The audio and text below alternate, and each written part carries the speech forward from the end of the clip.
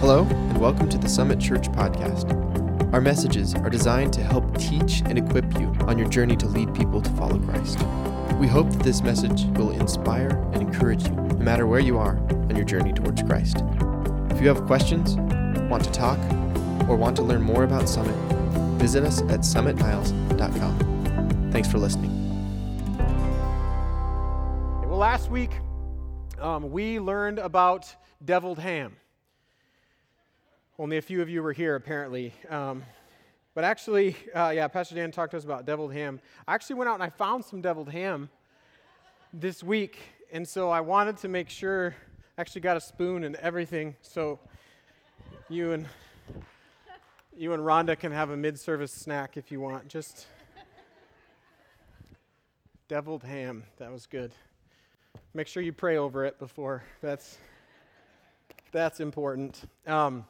Last week, if you weren't here, we were in Luke chapter 8, and we read the story of the demon-possessed man, that then Jesus casted out this legion of demons into a herd of pigs, deviled ham. So Jesus had left Galilee, he had gotten in a boat, he had sailed across, and he had calmed the storm on the way there, and they landed in the Gerasenes. And so again, Jesus cast out this legion of demons out of a man, this miraculous healing. And when the crowd saw what had happened, it said they kicked Jesus out, essentially. They didn't want him there. Rather than choose faith, they chose fear and rejection, because what Jesus was bringing was something that was outside of them. It was something that they couldn't control, right? They saw the demon-possessed man in his right mind and dressed, and that was what was uncomfortable to them. I tell you what, that thought stuck with me all week. I have read that story, I have taught on that story, but where in my life am I more comfortable with my sin than I am with not knowing the incredible things that Jesus wants to do if I would simply make room for him? That's an everyday battle in my flesh. I don't know about you, but where am I more comfortable with my ick? Because at least it's familiar to me than I am with what God could do, because I don't know what I don't know. How many of us are living just on the other side of personal revival because we refuse to confess and repent what we believe delivers us convenience, but in reality is the very thing stifling the Spirit in our lives? That is not what the thrust of the message is today, but that is what I have been thinking about. I hope that is what you are thinking about. It is where we want to go in the upcoming year, living by the Spirit, seeing authentic demonstrations of the power of God in our lives. But choosing faith, why do we choose faith? Why should we choose faith? And what does that look like in our lives? We're going to pick up where we left off, actually, in chapter 8 of Luke. We're going to attempt to answer those questions. Why should we choose faith? And what does that faith look like in our lives? So this is just after, where we're going to be reading, this is just after the deviled ham scenario. We're in the middle of a long narrative. Jesus has been traveling town to town, village to village. He's healing people. He's casting out evil spirits. He's teaching about the kingdom of God. He's in the middle of his ministry, and the word is starting to spread. We're going to pick up the story in verse 40. So if you haven't already, turn to Luke chapter 8. I haven't turned there. I've told you to, and I haven't done it myself. Luke chapter 8, picking up in verse 40.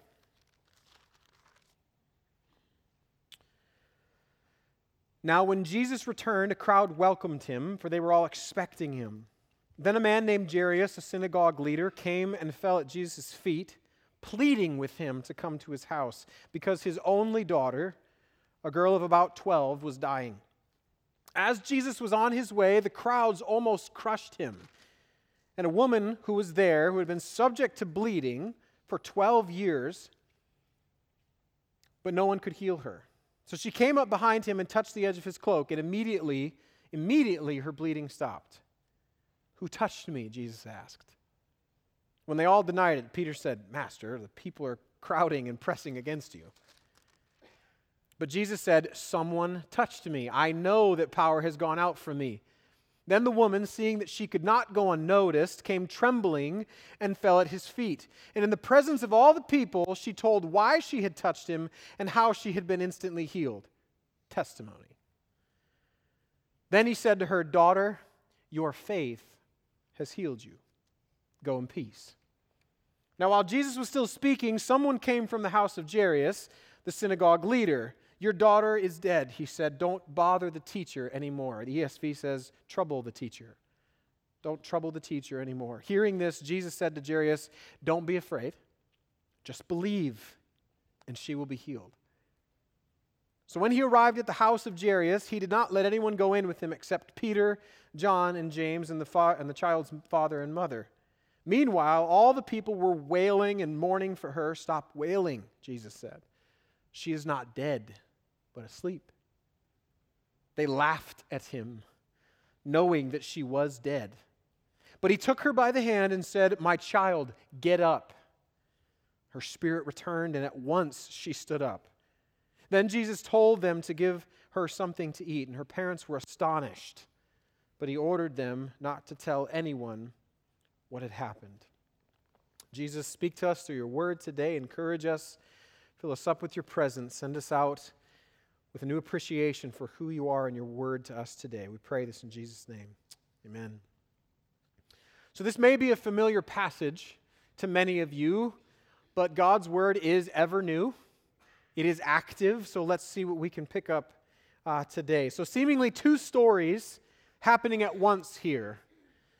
Two different life experiences being intertwined, and there's some interesting parallels and contrasts between these stories. But it shouldn't surprise us if we look at verse 40, that when Jesus returned, this would be to Galilee where he had been, and then he had traveled across the lake, healed the man who is filled with the legion of demons. He's now returned back to the other side of the lake.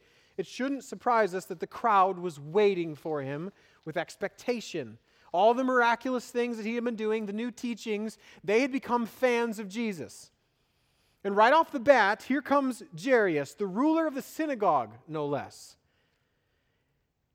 And he throws himself at Jesus' feet. The NIV says that he pleaded with Jesus to come to his house, for he had a daughter who was dying. When was the last time you pleaded with Jesus?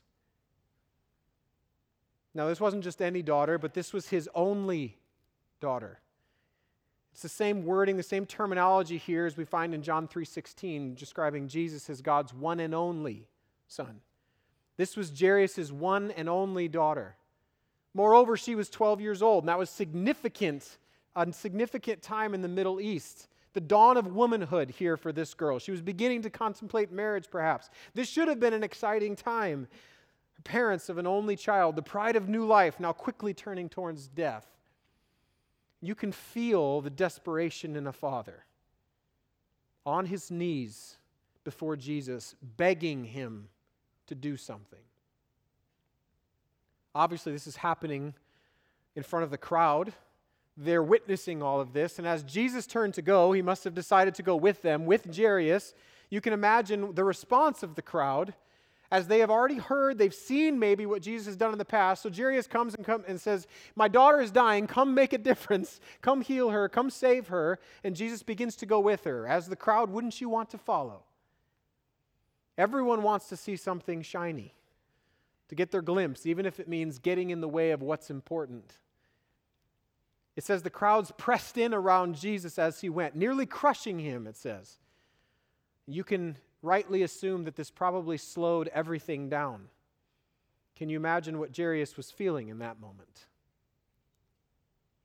In the middle of all of this, all the people touching Jesus on the way, Jairus wanting this to move quickly, and here's this woman subject to bleeding who makes her way through the crowd towards Jesus. And Scripture tells us that this woman had been bleeding for 12 years. This was most likely a gynecological issue which would have made her unclean according to Jewish law. 12 years. How interesting that about the time Jairus' daughter was born, 12 years earlier, this woman's condition started. And it's revealed to us that she has spent everything that she has on doctors and physicians, but has not yet been healed. There has been no reprieve of her pain, physically or emotionally. Surely she has been outcast because of her uncleanliness. For 12 years she has endured this burden. So she makes her way through the crowd. She's attempting to stay hidden. Mark's account of the story actually reveals that she had heard some of her thoughts, that she had heard about this Jesus, the reports of Jesus, and she thought, if I only touch just the edge of his cloak, I will be healed. So she squeezes her way past, she reaches out, barely touching the edge of his garment, and she's immediately healed. Immediately. 12 years, a touch of Jesus, and she's healed. She's clean. So that's when Jesus asks, "Who touched me?" To which Peter, God bless him, opens his mouth.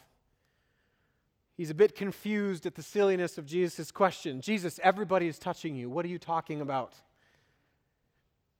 Someone touched me. I felt the power go out of me. I perceived that power went out from me. Now, Jesus wasn't ignorant, right? He's fully God. We have to remember this. He's omniscient. He knows all things. So the implication here is that he's wanting to single her out, to address her, to do some more work. Who touched me? She sees that she can no longer hide, and so she's trembling, it says. She comes and she falls before him, now just like Jairus, and she declares, it says, in front of everyone, why she came to him and that she had been immediately healed. And so Jesus looks at her after calling her out of anonymity, and he says, "Daughter, your faith has healed you, made you well. Go in peace." That's a great story, isn't it? But wait, what about Jairus? What about his 12-year-old daughter? Did we forget Jesus? We're on a time schedule. And it's just then, while they were still speaking, and that part of the story is being wrapped up, and this woman has experienced new life and healing after 12 years, someone arrives and says, "Jairus, your daughter is dead. Don't trouble the teacher anymore." Don't trouble the teacher. Jesus then speaks, and he says to Jairus, "Do not fear, only believe, and she will be well." Now it says he's speaking this to Jairus, but it could have also been that Jesus was not just reassuring him, but also the messenger as well. That messenger had just arrived. He hadn't seen what had just happened. And so even though Jairus did see it, even then Jesus was there to calmly encourage them. Do not fear, only believe, and she will be well. So Jesus arrives at the house, and the hired mourners are already there. It's customary practice that they would hire people to come in and weep and mourn. That seems kind of silly to us, but it was communicating the depth of loss for this family.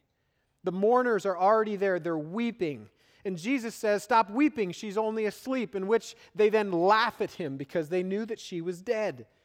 Again, here's the uncomfortableness with something they have not yet experienced.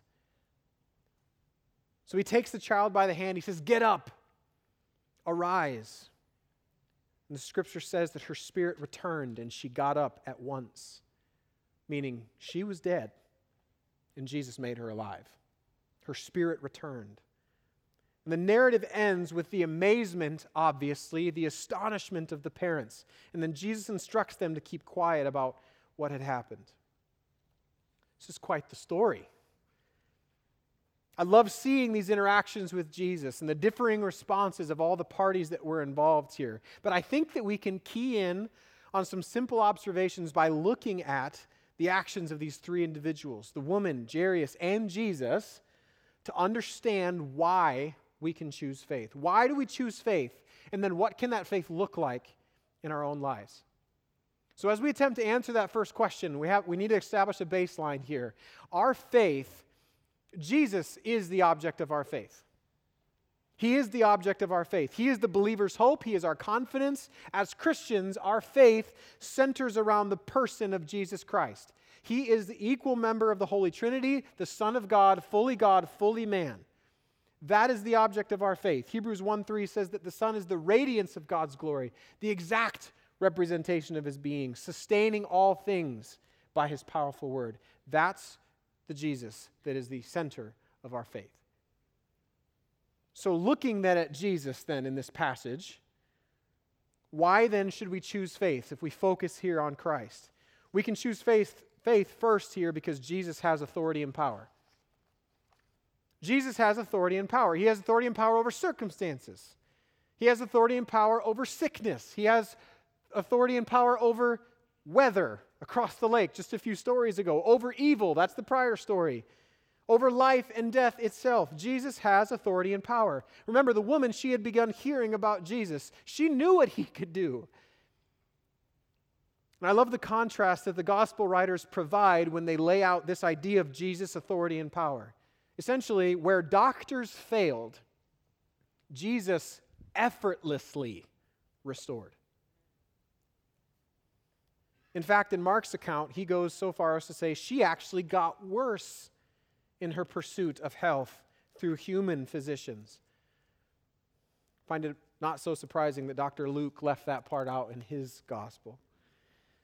But regardless, when every bit of human effort failed, Jesus effortlessly restored.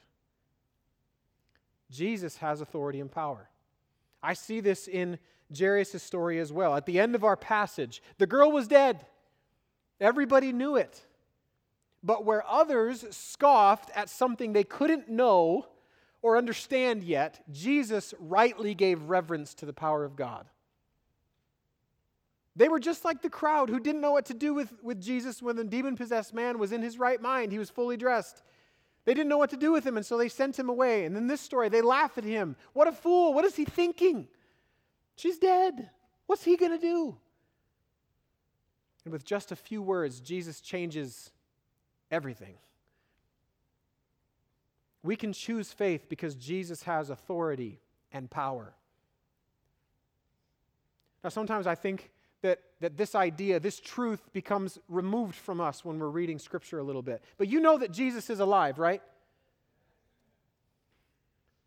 You know Jesus is the same Jesus right now as he was when he walked the earth, right? Do you understand that? Do you know that? You know that Jesus still has that same power and authority that he's demonstrating here in this story. He has that today, right? Back to Hebrews 1:3, the Son is the radiance of God's glory, the exact representation of his being, sustaining all things by his powerful word. After he provided purification for sins, he sat down at the right hand of the Majesty in heaven. Just because Jesus is back in heaven doesn't mean he ain't working. He still has power and authority proved through the resurrection, and he is at work through the power of his Spirit for your benefit and his glory. He has power and authority. Christian, church, listen, I think I read these stories sometimes in Scripture.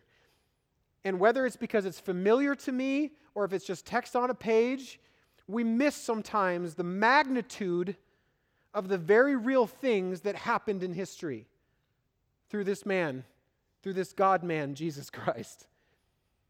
I love history. I love reading and watching documentaries about the Revolutionary War, about the battles, the movements of people, victories and defeats. I love that. But sometimes as I'm reading through the Gospels, I realize that my excitement or my reactions are at best on a similar level to reading about the Revolution. Until all of a sudden, it hits me. Hold up, that dude just fed over 5,000 people with a fish and chips meal. That dude just took on a legion of demons and won. That dude just restored a blind man's sight. That dude just gave a man's legs working power. He gave it back to him, the ability to walk. This guy's bringing dead people to life. And sometimes we read these stories and we go, and then he brought the woman back to life, and they were astonished. Yeah, that's cool. Flip the page. Hold up. That Jesus who has authority and power over death itself is your Jesus. That Jesus is your Jesus. He has all power and authority. He did then and he does now. Does that understanding grip you? You want confidence in choosing faith regardless of what you face? You can have it when that Jesus is your Jesus. Jesus has authority and power. It's one of the reasons that we can choose faith. We can also choose faith because Jesus has compassion for those in need. You don't have to be a theology scholar or a biblical scholar to see a pattern of the heart-heavy care that Jesus offers to those in need. There are endless examples of the passion of the Christ, the people with nowhere to go and no food, the blind man, the crippled beggar, all of Israel without a shepherd. You, O sinner. Jesus has compassion not just because he has to, but because he's gentle and lowly in heart. The heart of Christ is for you. In our passage today, Jesus took time for both of these situations, both of these people, caring for them in their need. Not only was the woman healed of her physical ailment, but Jesus ministered to her heart, didn't he? He intentionally brings about a moment where he is face to face with this unimportant person, this poor sufferer who was considered unclean by those around her. So in the middle of a fanatic crowd and hurried expectation, Jesus gives her all of his attention and he calls her daughter and affirms her faith. More than her emotional or physical sickness, Jesus knew that she needed healing emotionally and spiritually. She needed to be told who she was and whose she was. Daughter. Do you need to be reminded this morning that God calls you daughter? That God calls you son? For those of us who have trusted in Christ, you've been welcomed into the family of God. We sang that this morning. Because of what he's done and who he is and his immense love for us, he has brought you into the family of God. You are a son, you are a daughter of Christ.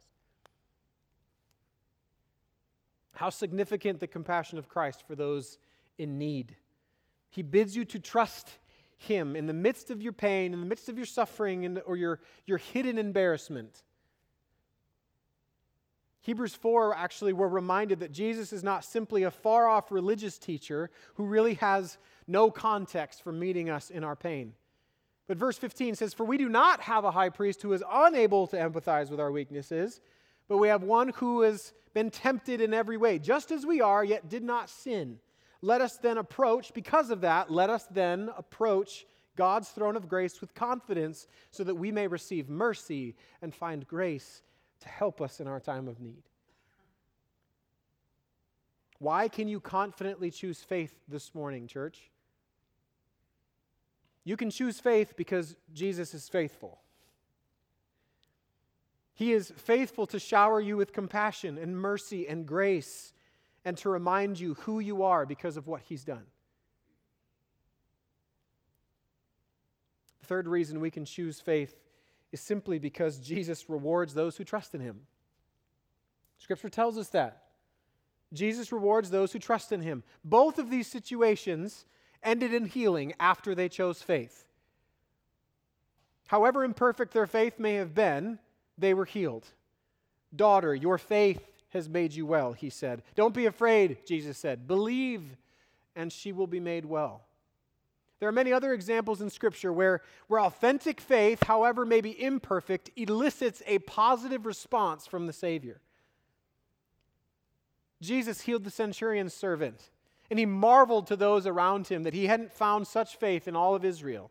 Jesus honored the faith of those who lowered their friend through the roof of a house when there was no other way in. Jesus looked at the thief on a cross right before they died and promised paradise in response to his faith. Jesus rewards those who trust in him. Hebrews 11:6, the author tells us that without faith it is impossible to please God, because anyone who comes to him must believe that he exists and that he rewards those who earnestly seek him. We can choose faith because Jesus rewards those who trust in him.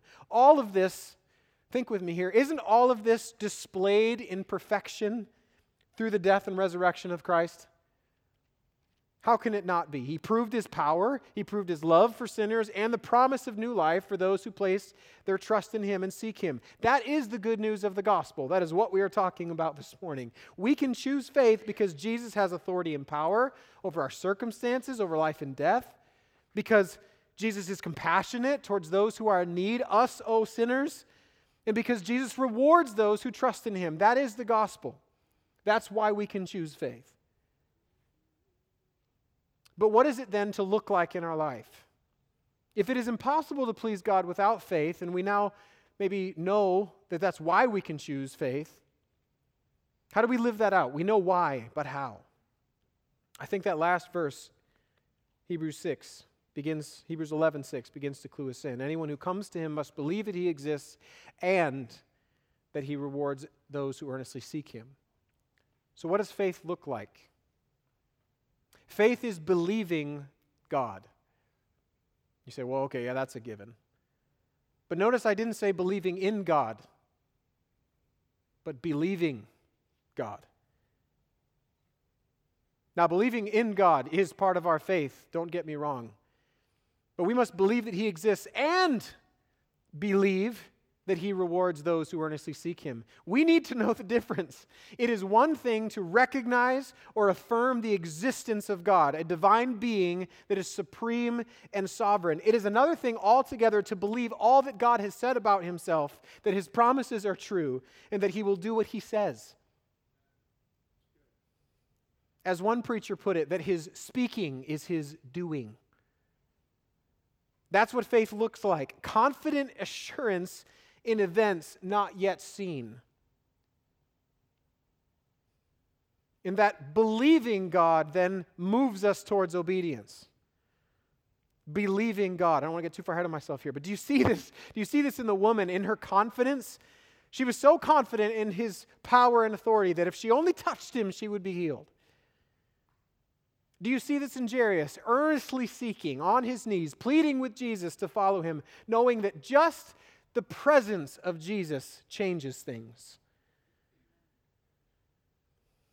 I love the story of Jesus in Mark chapter 7, I believe. He's healing a young boy who had been brought to him. He'd been taken over by evil spirits, and his father brings him to Jesus, and he says, if you can do anything, have compassion, help us.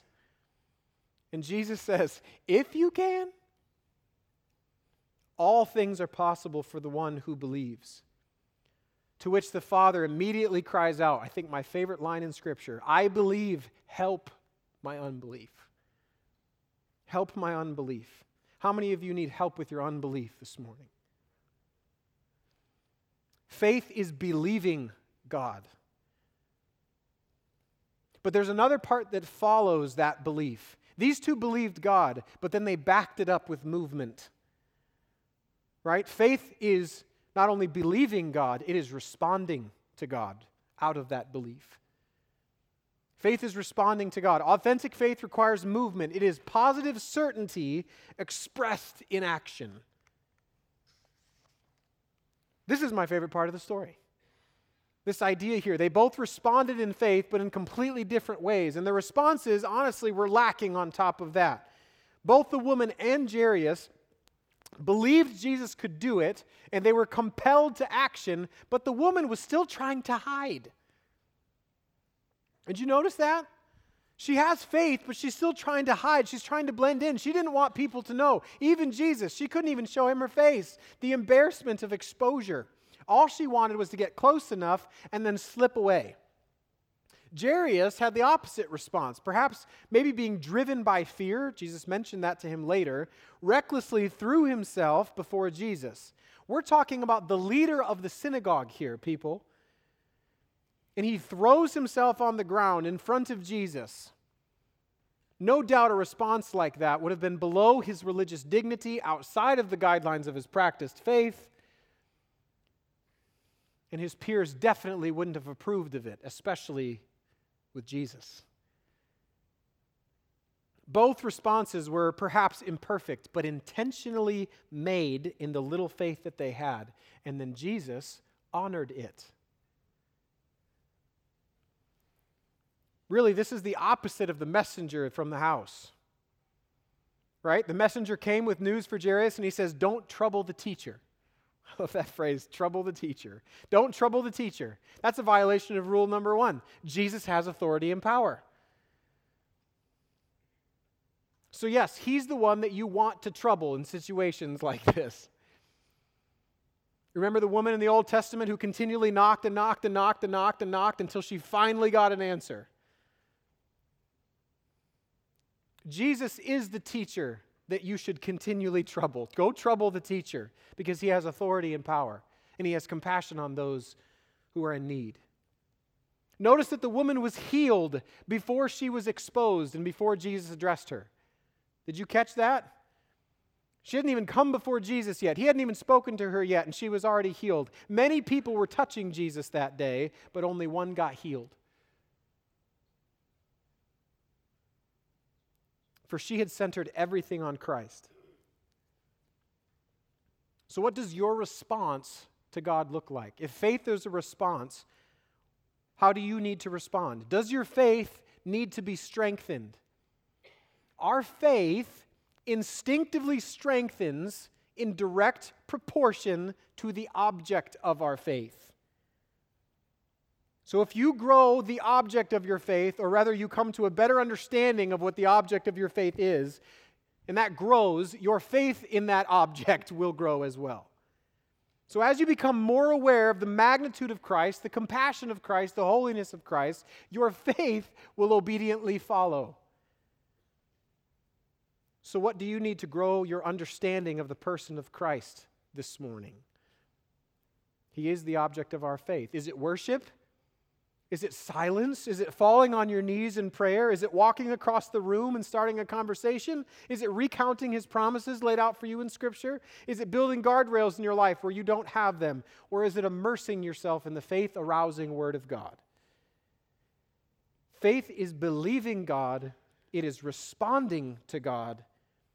And finally this morning, it is continual amazement at God. I find this in the last verse of our story, verse 56. It says, and her parents were amazed. They were astonished. Remember, Jairus had believed, right? He had believed, at least at some level, there was confidence that Jesus could make a difference. Jairus knew that Jesus could do it, yet they were still floored when it happened. They were overwhelmed with his grace. Despite confident expectation, they still delighted in the result. It's that idea when you are so confident that something is going to be awesome, and then when it happens, you're like, wow, yes, this is crazy good, and it never gets old. Some of you may think this is silly, but I think you can understand. How many of you have a song that just always speaks to you? God's speaking to you through that song. Music can move us. So for me, it's like when I listen to David Phelps sing "Oh Holy Night" live. If you want to do yourself a favor, go onto YouTube later and type that in. David Phelps, "Oh Holy Night." Listen, I know the gospel truth laid out in that song, and I know the beauty with which David uses his gift to sing about it. But every time I listen to that song, I'm telling you without fail, I was here yesterday and I listened to the song just so I could prepare for this. Every time I listen to that song ends and I get goosebumps and I have tears rolling down my face. Why?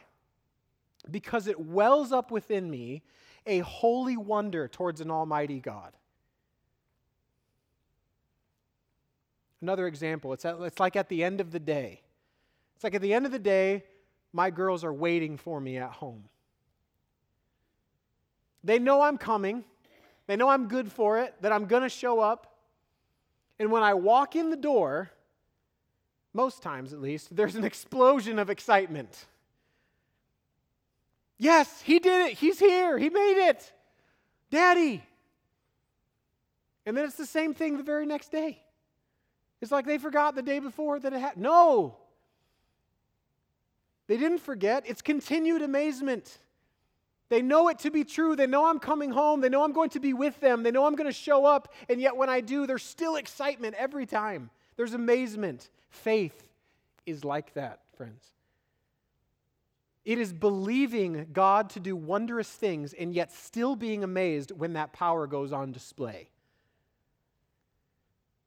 That is the rightful response to a magnificent holy God whose power that we could never comprehend. Why do you think we sing every week? We sing every week because the good news of the gospel still blows our minds. We are amazed by him. Faith is continual amazement, believing God, responding to him, and then being amazed even when we know he's going to come through. I'm going to invite the worship team to come join me as we close today.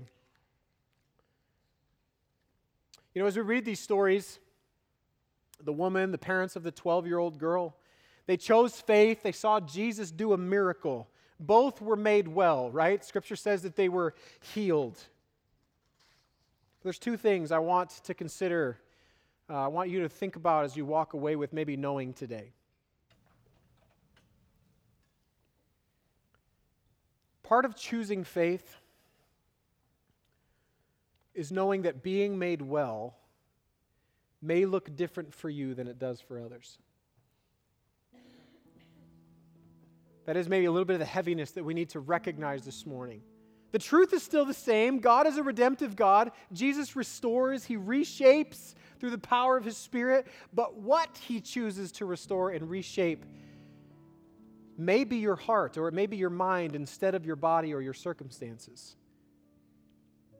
As Pastor Dan often reminds us, he may calm the storm or he may calm the sailor, but know that he has authority to do both. I found it interesting, after the woman had been healed, Jesus looked at her. Do you remember what he said? He said, "Go in peace." Surely that peace was connected with her ailment being gone, but Scripture also teaches strongly that God's peace is available to us in the midst of trial and temptation, in the midst of persecution and suffering, as we trust in him, choosing faith. The other part of choosing faith, which I hope you picked up today, is that our response of faith doesn't have to be perfect. My faith isn't perfect, at least on my own. To be authentic, the hidden woman, she still received healing. Scripture says that Jesus is not just the author, but what? The perfecter of our faith. We can't perfect our faith, but Jesus does. That's the whole point, that he covers our ineptitude. So we respond to him as we trust, and he fills in the gap. So in your faith, I want to encourage you this morning. I want you to trouble the teacher. I want you to go and trouble the teacher, to just simply be with him. What posture do you need to take? One of surrender, maybe, because even when our faith is imperfect, Jesus is not. When we are imperfect, even when our faith falls short, Jesus does not. You pray with me this morning. God, we bring all of this to you today because we need your help. God, thank you for your word that speaks to us, that encourages us, that lays out the goodness of your mercy, that Jesus, you hold all authority and all power on earth to change and to redeem and restore. That is who you are. So God, help us. We know it's only by the power of your Spirit that we're able to respond to you in faith anyways. And God, we ask for that movement in our hearts and our lives, that we would believe you, that we would take that step of belief and then obedience of responding in our belief. God, we want to know you more. We want to come to know your healing hand. Regardless of what that looks like, we know that you have yourself for us. And we want the peace that you have offer to those who are in Christ. So God, this morning, as we end our service, as we sing this song of faith, may it be pleasing to you, even in our imperfection. May we bring this to you and you fill in the gap for us. God, meet us in our need. We trust you because you're faithful to us. Be with us now as we sing. We love you, Jesus. Move amongst us today, we ask. In Jesus' name.